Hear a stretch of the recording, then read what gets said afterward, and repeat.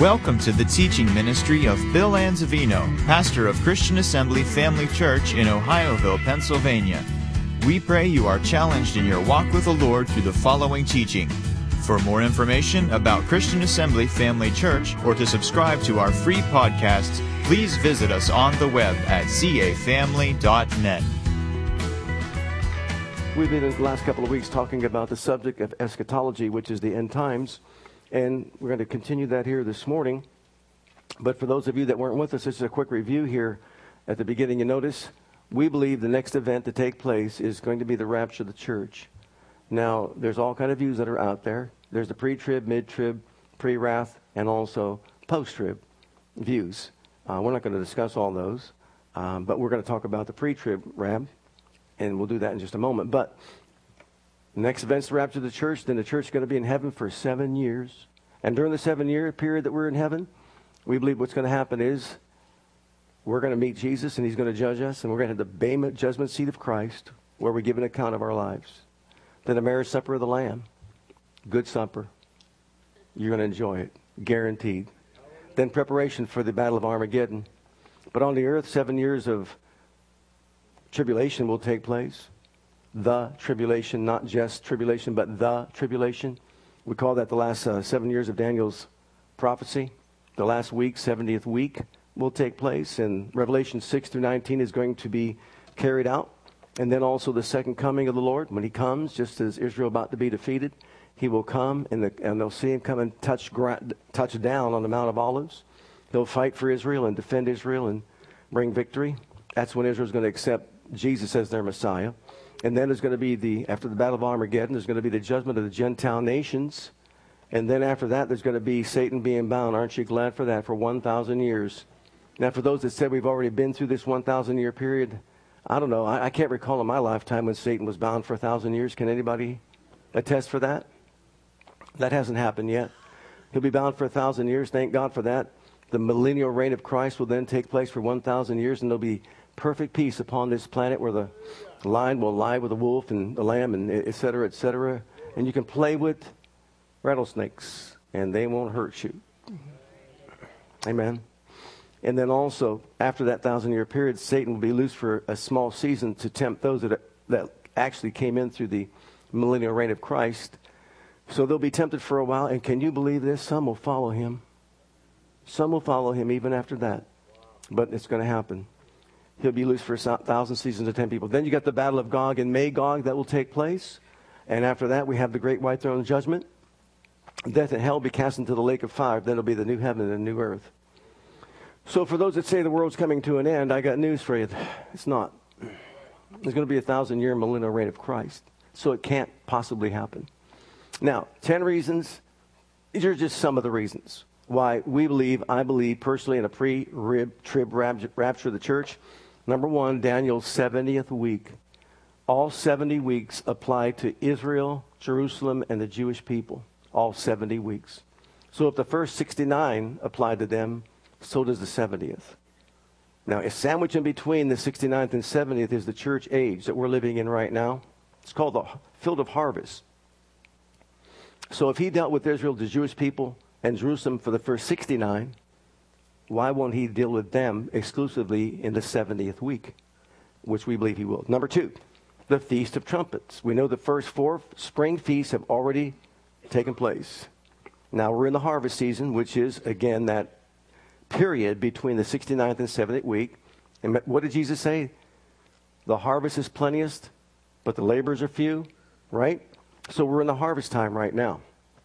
And during that Feast of Trumpets, when the trumpet sounds, what happens? They get off the harvest field and they go into the temple. We believe that's when the rapture takes place, and we're removed from the earth and we go to the house of God, where those 3 things will happen. The third one then is the distinct event to end the time of the Gentiles. You know, the time of the Gentiles began with this distinct event. What was that? The day of Pentecost. Now, many believe, I've realized people got saved before that, the apostles did. But the day of Pentecost is the day when many will say, the church age really began with the advent of the Holy Spirit, and they were sent out to start preaching and proclaiming the good news, because Jesus said, don't go until you're endued with power from on high. So it began with that. What's it going to end with? What's going to end the time of the Gentiles? We believe the rapture of the church will end it. And the last 7 years will be the nation of Israel, the Jewish people, and also Jerusalem. Number 4, remove the restrainer of lawlessness. The church is restraining lawlessness right now.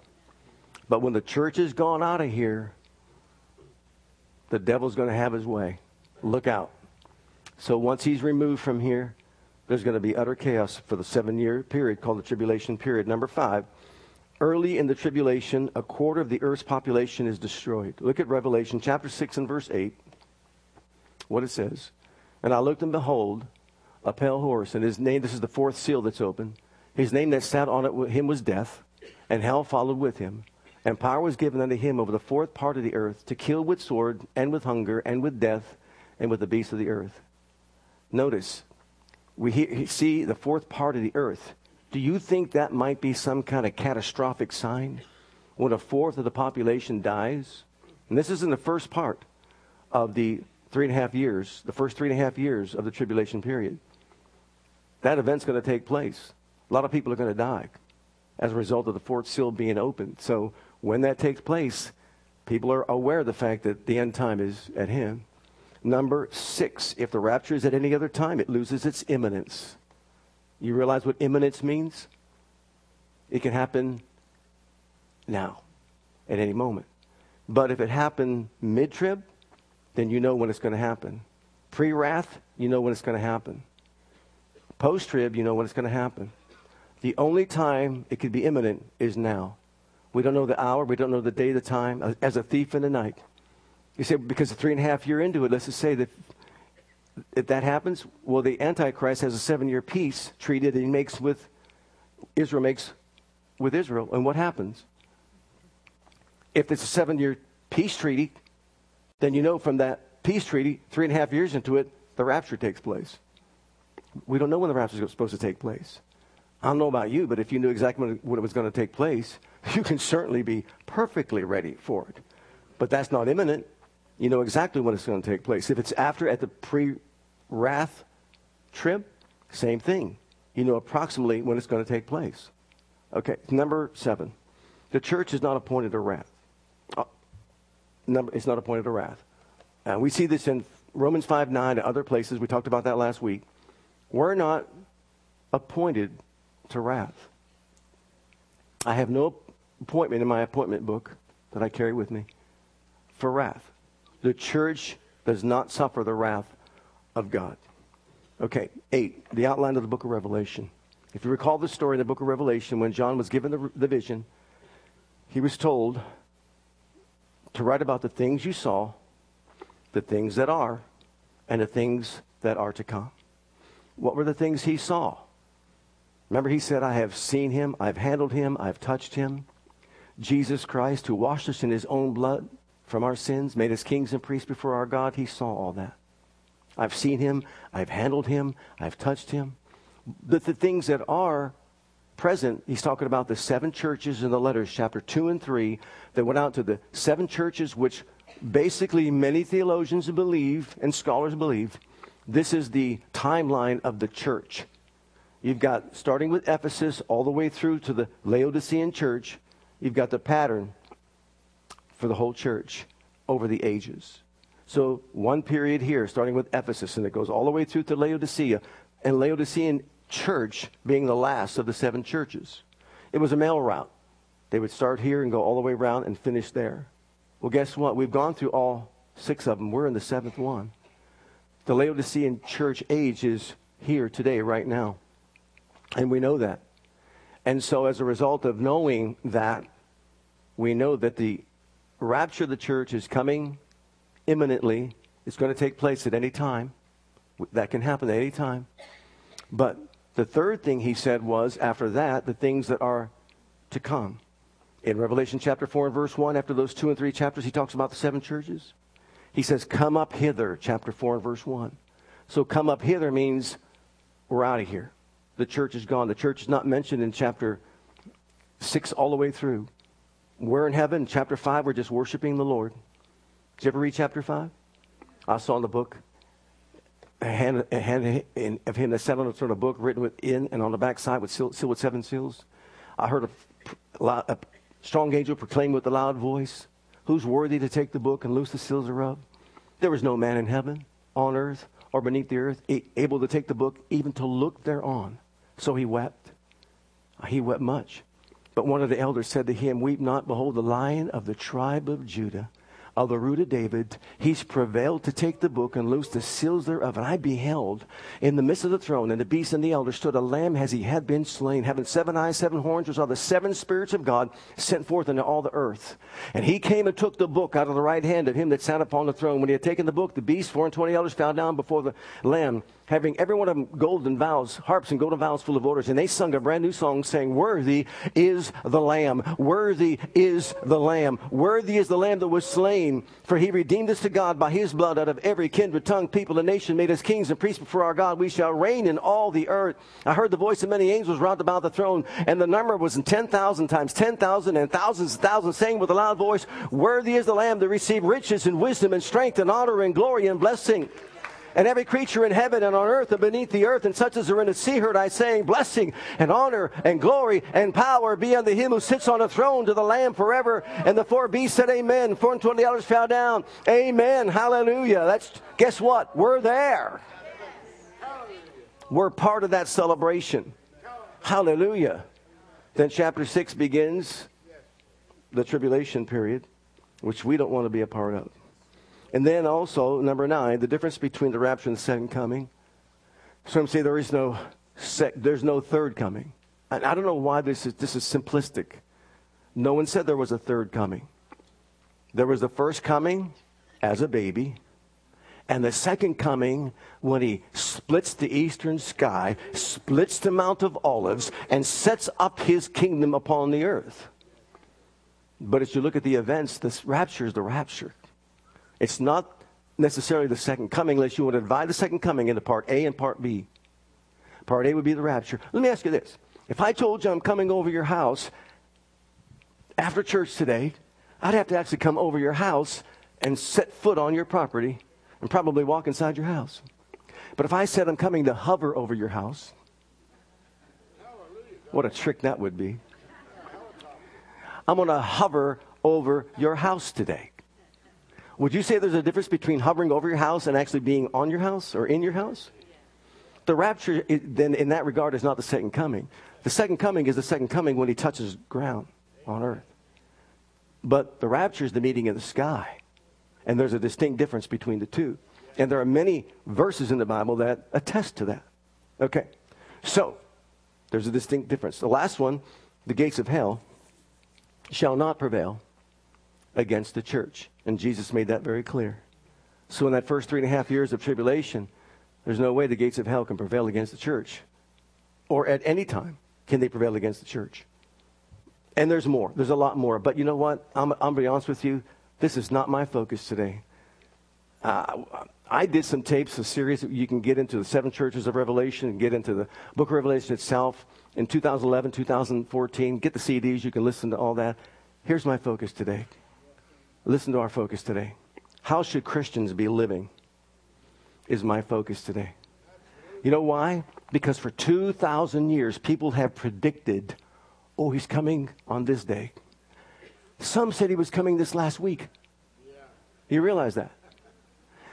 What don't they get about no man knows the hour, the time, or the day when the Son of Man cometh?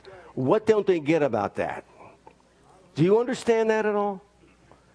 So why make predictions? What's worse than their predictions is Christians being gullible enough to believe it. If you study church history and you find out when all these predictions were made, they go way back. People sold their property, they sold their homes, they gave all their money away to support these ministries that were trying to get the gospel out to all these different places. All they did was lose their retirement.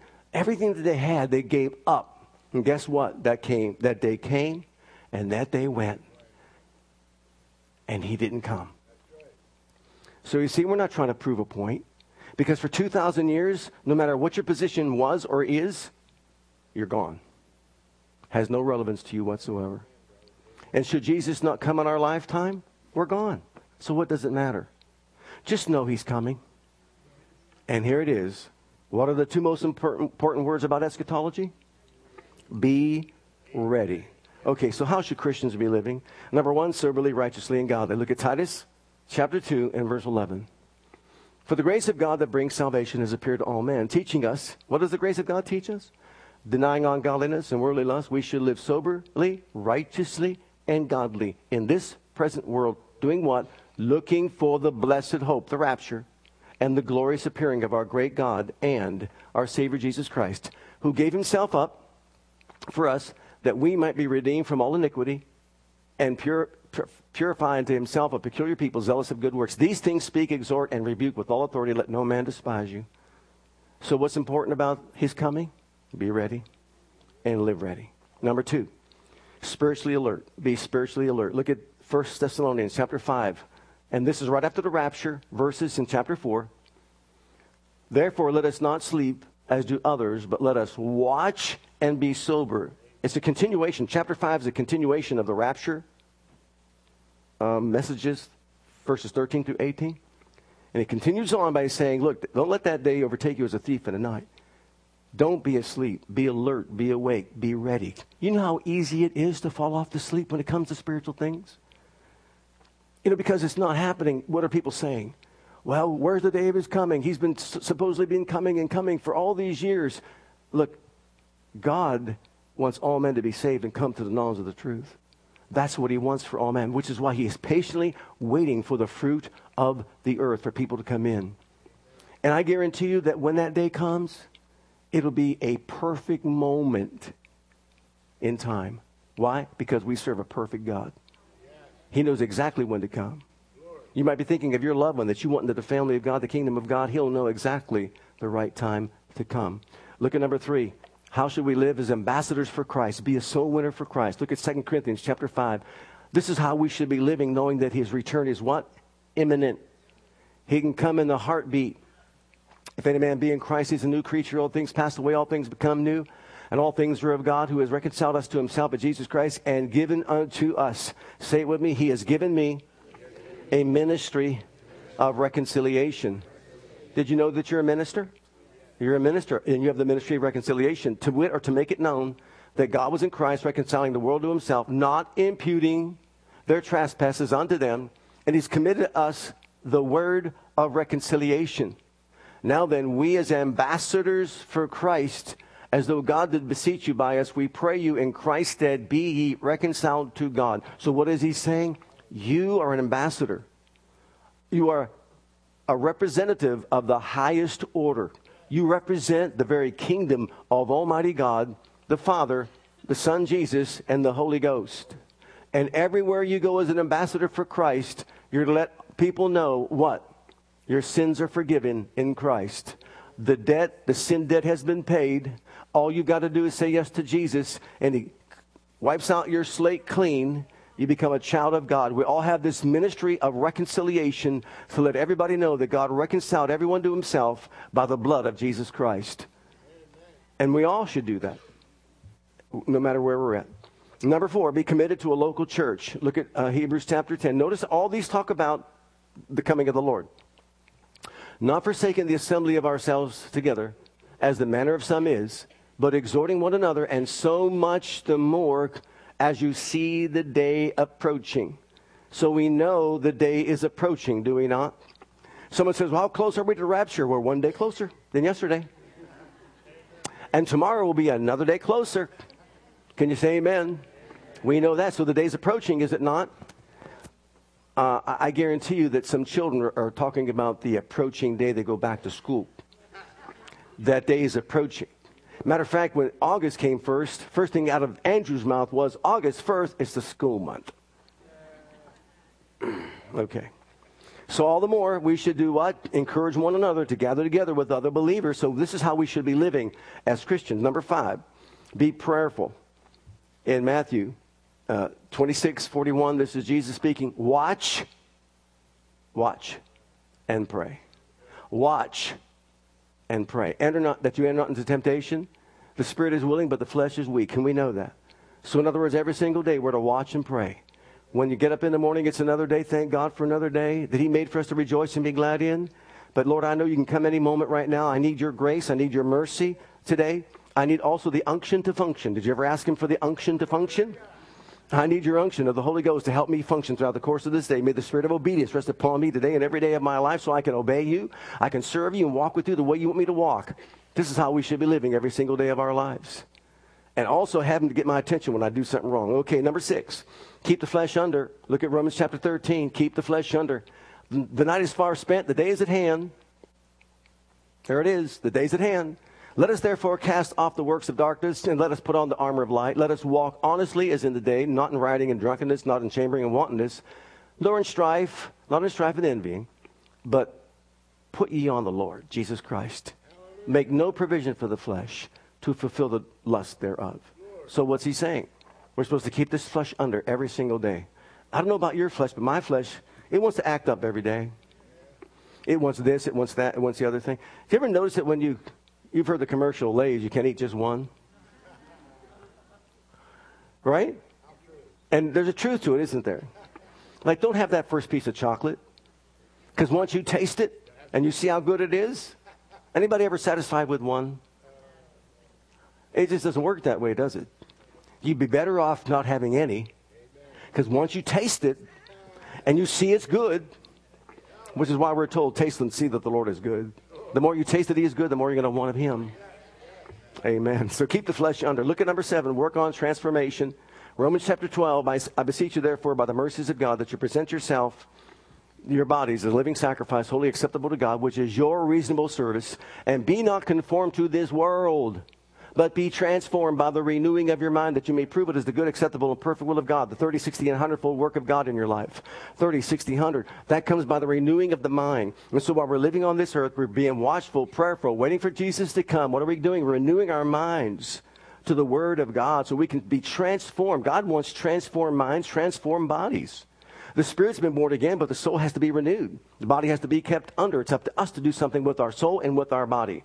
Psalm 23:3 says what? He restores my soul, mind, will, emotions, and intellect, the way I think, the way I navigate through life. There's a way that seems right to a man, but the end of that way is the way of death. And how much do we have going on in our world today about this? I don't know about you, but I think I've almost had it up to here with this situation.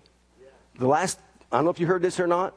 I've heard recently that what they want to do is deny parents the right to say they're having a boy or a girl baby. Did you hear that? Yes. In other words, they want to protect that child's right to determine its gender after it's older and then say what it is, a boy or a girl. Uh-huh. Seriously? Renewing the mind. This does not come from God. That's all I'm going to say about that. Okay, number 8, remember Jesus. Look at these verses here. And we do this all the time, but look at what he's saying here about the coming of the Lord being imminent. I have received of the Lord that which also I delivered unto you, that the Lord Jesus, the same night in which he was betrayed, took bread. And when he had given thanks, he brake it and said, take, eat, this is my body, which is broken for you. This do in remembrance of me. After the same manner also he took the cup when he had supped, saying, this cup is the New Testament of my blood.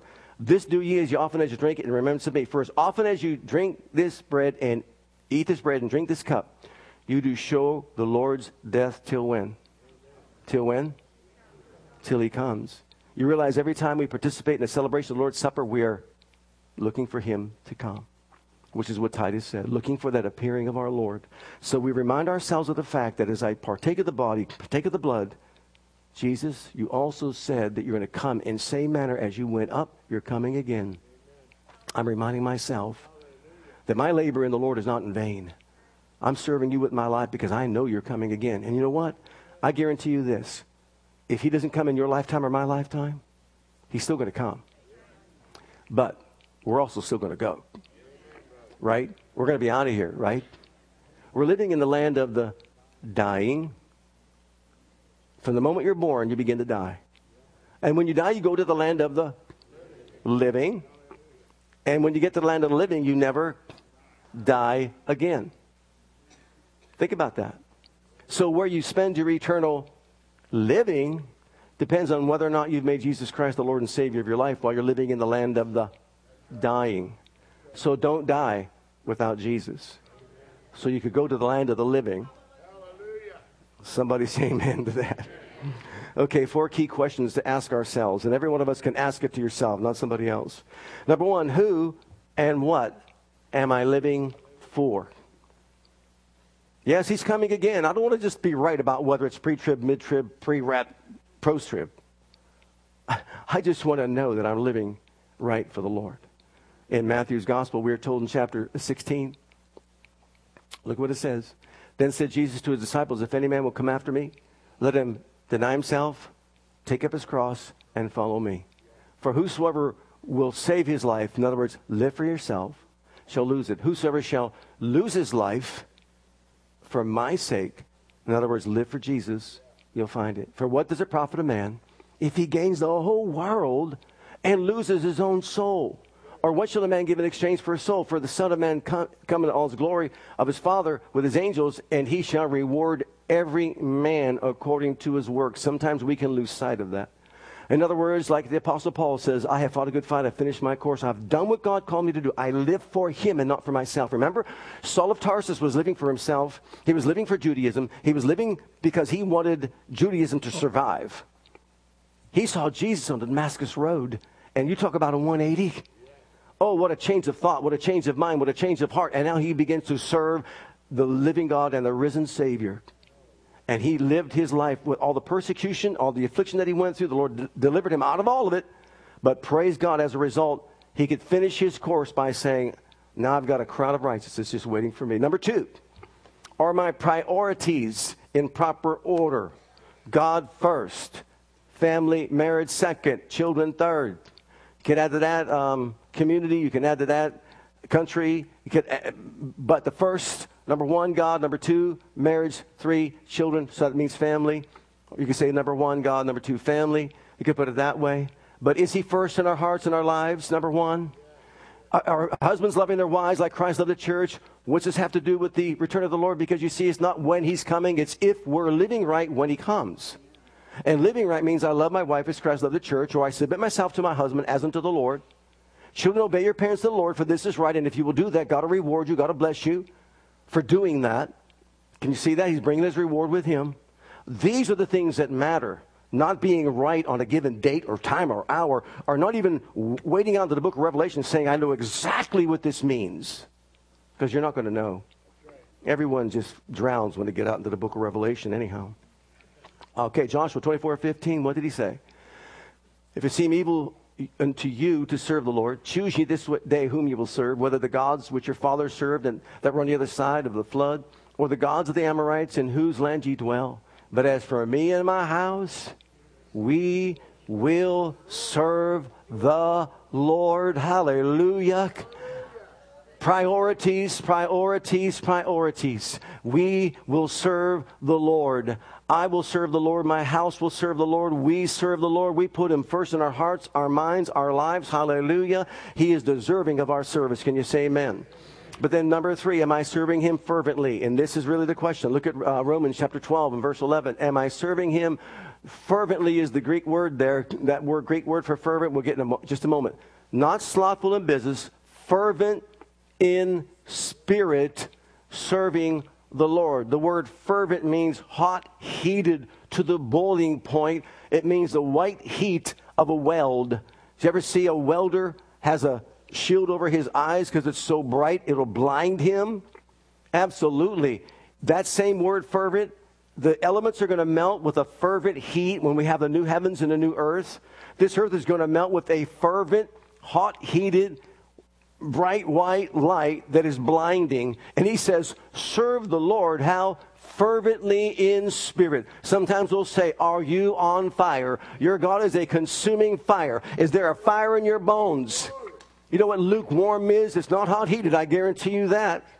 Lukewarm, Jesus says, what did he say? People spit out lukewarm water. If you expect it to be cold or hot. Isn't it something how God knows everything? Right, he does, doesn't he? uses every analogy you can possibly think of. He knows everything because he made us. I guess he should know everything about us. Some people like their coffee hot, and today I guess some like it cold. I don't drink coffee, so I don't know. Iced coffee, hot coffee. But lukewarm, right? Nobody usually likes that. He knew. So, in other words, am I on fire serving God? Have I let the embers of that fire grow dim? Stoke the flame. That's why you're here today. Stoke the flame. Stir up those embers. Get that fire burning once again. Jesus is coming again soon. It could be tomorrow morning, praise God. It could be tonight. It could be any time right now because it's imminent. But the idea is not knowing when he's coming. The idea is be ready when he's coming. Live ready when he's coming. Get on fire for God and serve the Lord your God with all your heart, your soul, your mind, and your strength. Can you see that? With a fourth question. You ready for this one? What changes would I make if I knew he was coming next year? What changes would I make if I knew he was coming next year? And once again, I think this is really another reason for the pre-trib rapture. Because if once he signs that agreement at the beginning of the 7-year period, you know he's going to come within 7 years. Right? You have to. He has to come either 3.5 years into it, or 3.5, and some say a little bit after that, or the 7 years. You're going to know it. So if you knew he was coming within the next 7 years, would you make any changes in your life? He has to come within those 7-year period, that 7-year period. What changes would you make in your life if you knew he was coming next week, next month, next year? You see why it's imminent means you don't know when he's going to come. And we should be making changes now as if he were coming tomorrow. In other words, is there someone that you might forgive? Would you get rid of bitterness from your heart? Would you make amends with somebody that maybe you fell apart from a relationship with? Or would you pay a debt that you owe? You see what I'm saying? It's just all these things. What would you do if he was coming within the next year or the next week? What changes would we make? Now, the believer's judgment. This is what's important to all of us. Number one, we're going to be judged for our words and our works. Our works and our words. Look at 2 Corinthians chapter 10.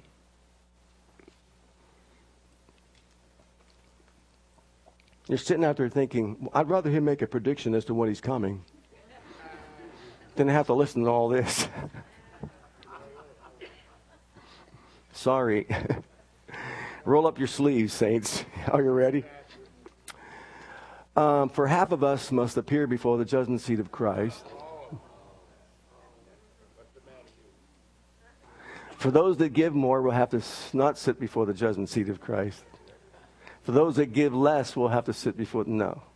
What does it say? We all must appear before the judgment seat of Christ, that everyone may receive the things done in his body according to that he hath done, whether it be good or bad. So these are the works that we're going to be judged for in the flesh. See, in this day of excessive grace, when people say that works don't really mean anything, and I understand, you're not saved by works, but you're rewarded by works. You understand that? You're rewarded by works. You're going to have people that are going to be so rewarded because they prayed things through in their church body. You know, people that are out there positioned by God, and they've done the right thing. They've dedicated themselves in their lives, whether it's supporting the work, praying for the work, etc., being involved in the work. They'll be rewarded for that. Look at Matthew's Gospel, chapter 12. That's our works. And what about our words? Someone once told me one time, if I'm always thinking about my words, I'll be in bondage to my words. Well, you're going to be bound by your word no matter what, because you're snared by the words of your mouth. You're taken captive by the words of your mouth. But these are not my words that we're about to read. These are the words of Jesus I'm about to read. And look at what he said. A good man out of the good treasure of his heart will bring forth good things. Evil man out of the evil treasure of his heart shall bring forth evil things. But I say unto you, and who's speaking? Jesus. That every idle word that men shall speak, they shall give an account thereof in the day of judgment. For by your words you'll be justified, and by your words you'll be condemned. Oh my. My own words will justify or condemn me. See, this is the Bema judgment seat of Christ, where people will stand before judgment and they're going to give an account of the things that they've done in their body, whether it be good or bad, and also their words. Now look at the next one. Our motives and our motives are going to be judged. Our attitudes of the heart are going to be judged. Number 2. 1 Corinthians chapter 3. Let's read it. Our motives will be judged. Anybody here want a reward on the other side in glory? Are you striving as to obtain the crown, to win the prize? A prize fighter will work hard in order to win the fight. An Olympian will work hard and discipline themselves, whether it's their diet, exercise, and that sort of thing, and whatever they have to do to get ready to win that gold medal, that race. And Paul said, we as believers, we're striving. We don't want to just come in second place or third place. We want to win the prize. But I've got some great news for all of us here today. Are you ready for it? It's your gold medal to win, and you're only running against yourself. How about that? All you have to do is just cross the finish line, serving God, and you get the gold medal. It doesn't matter where anybody else enters or where they end up, because you're just winning the prize for yourself. You're the only one in the race, yourself. For other foundation can no man lay than that is laid, which is Jesus Christ. Now if any man build upon this foundation, gold, silver, precious stones, wood, hay, stubble, every man shall be made manifest, for in the day shall declare it, because it shall be revealed by fire. And if the fire shall try every man's work, and of what sort it is, if any man's work abide which he hath built thereupon, he shall receive a reward. If any man's work shall be burned, he shall suffer loss, but he himself shall be saved, yet so as by fire. So just to kind of condense this and say what he's saying here, our motives will determine whether it's wood, hay, and stubble, or gold, silver, and precious stones. So if our heart attitude is right, the things that we are doing is gold, silver, precious stones. And when we're tried by the fire of the holiness of God, what happens to gold, silver, precious stones? It doesn't burn. But if we built on wood, hay, and stubble, well, what's hay and stubble? Hey, did you see what I did? Did you see that money I put in? Did you see how much if we're just talking about ourselves, if it's just what me, and I'm doing it to be seen of men, I'm doing it so that I can, receive from people accolades and that sort of thing, what happens? Then it's burned. It's burned. So we don't want the applause of men. And there's a strong temptation. What do we want? We want God's rewards. We want Him to be pleased with our lives. So our attitudes will be judged. And then number 3, our faithful services also will be rewarded. Look at 2 Timothy. This is Paul the Apostle. I'm now ready to be offered. The time of my departure is at hand. I fought a good fight. The Christian walk is also a fight. You ever notice all the terminology that Paul uses and others use when it comes to the Christian life? We're mountain climbers. Climb the mountain unto God. Mount Moriah, Mount Gerizim, Mount Ebal, the Mount of Transfiguration. Think about it. Mount Calvary. All the mountains, it's like a mountain climb. So it alludes to mountain climbing. Fight the good fight of faith. You're a boxer. We wrestle not against flesh and blood. You're a wrestler. The arrows that we shoot, you're an archer. A lot of illustrations are used in Scripture that really talk about athletics. So we understand he's trying to use the illustration of athletics so that we can understand, and he can help us understand how our Christian walk is to be carried out. Paul said, I had to fight a good fight. Then he went on to say, I have finished my course. We're running the race with patience, but the only one on the track is us. The distractions to get us off the track are many. In particular, you've got a devil who wants you off your course. You've got flesh that doesn't want to finish the course. You got the world drawing you away from the course. So there you are jogging around that track, one time, and you keep on jogging around the track. Pace yourself. Don't go all out, and it's not a 100, let's say, meter dash. It's a long distance marathon. Pace yourself and keep on going and keep on going.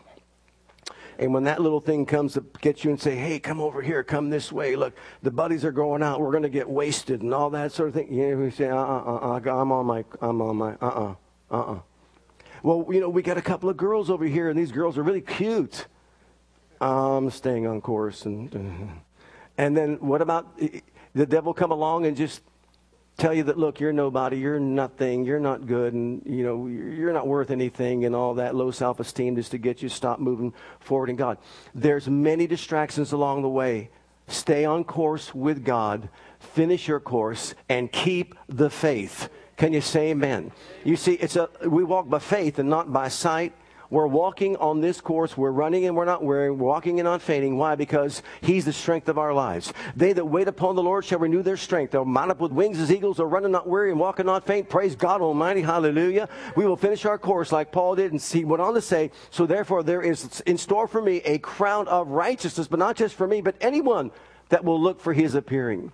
So looking for His appearing is a blessed hope that we have, which is a motivational force in our lives. It motivates us to do what? To live right every single day of our lives, realizing and recognizing, and again, I can't drive this home enough, His return is imminent. Do you remember we showed you the video the last 2 weeks? Kaboom! There's no time to prepare. We've got to do it now. So let's stay on fire for God. Amen. Are you on fire for God? Your God's a consuming fire. Are we serving Him from the heart faithfully? Let's all stand together. Hallelujah. Thank you, Father.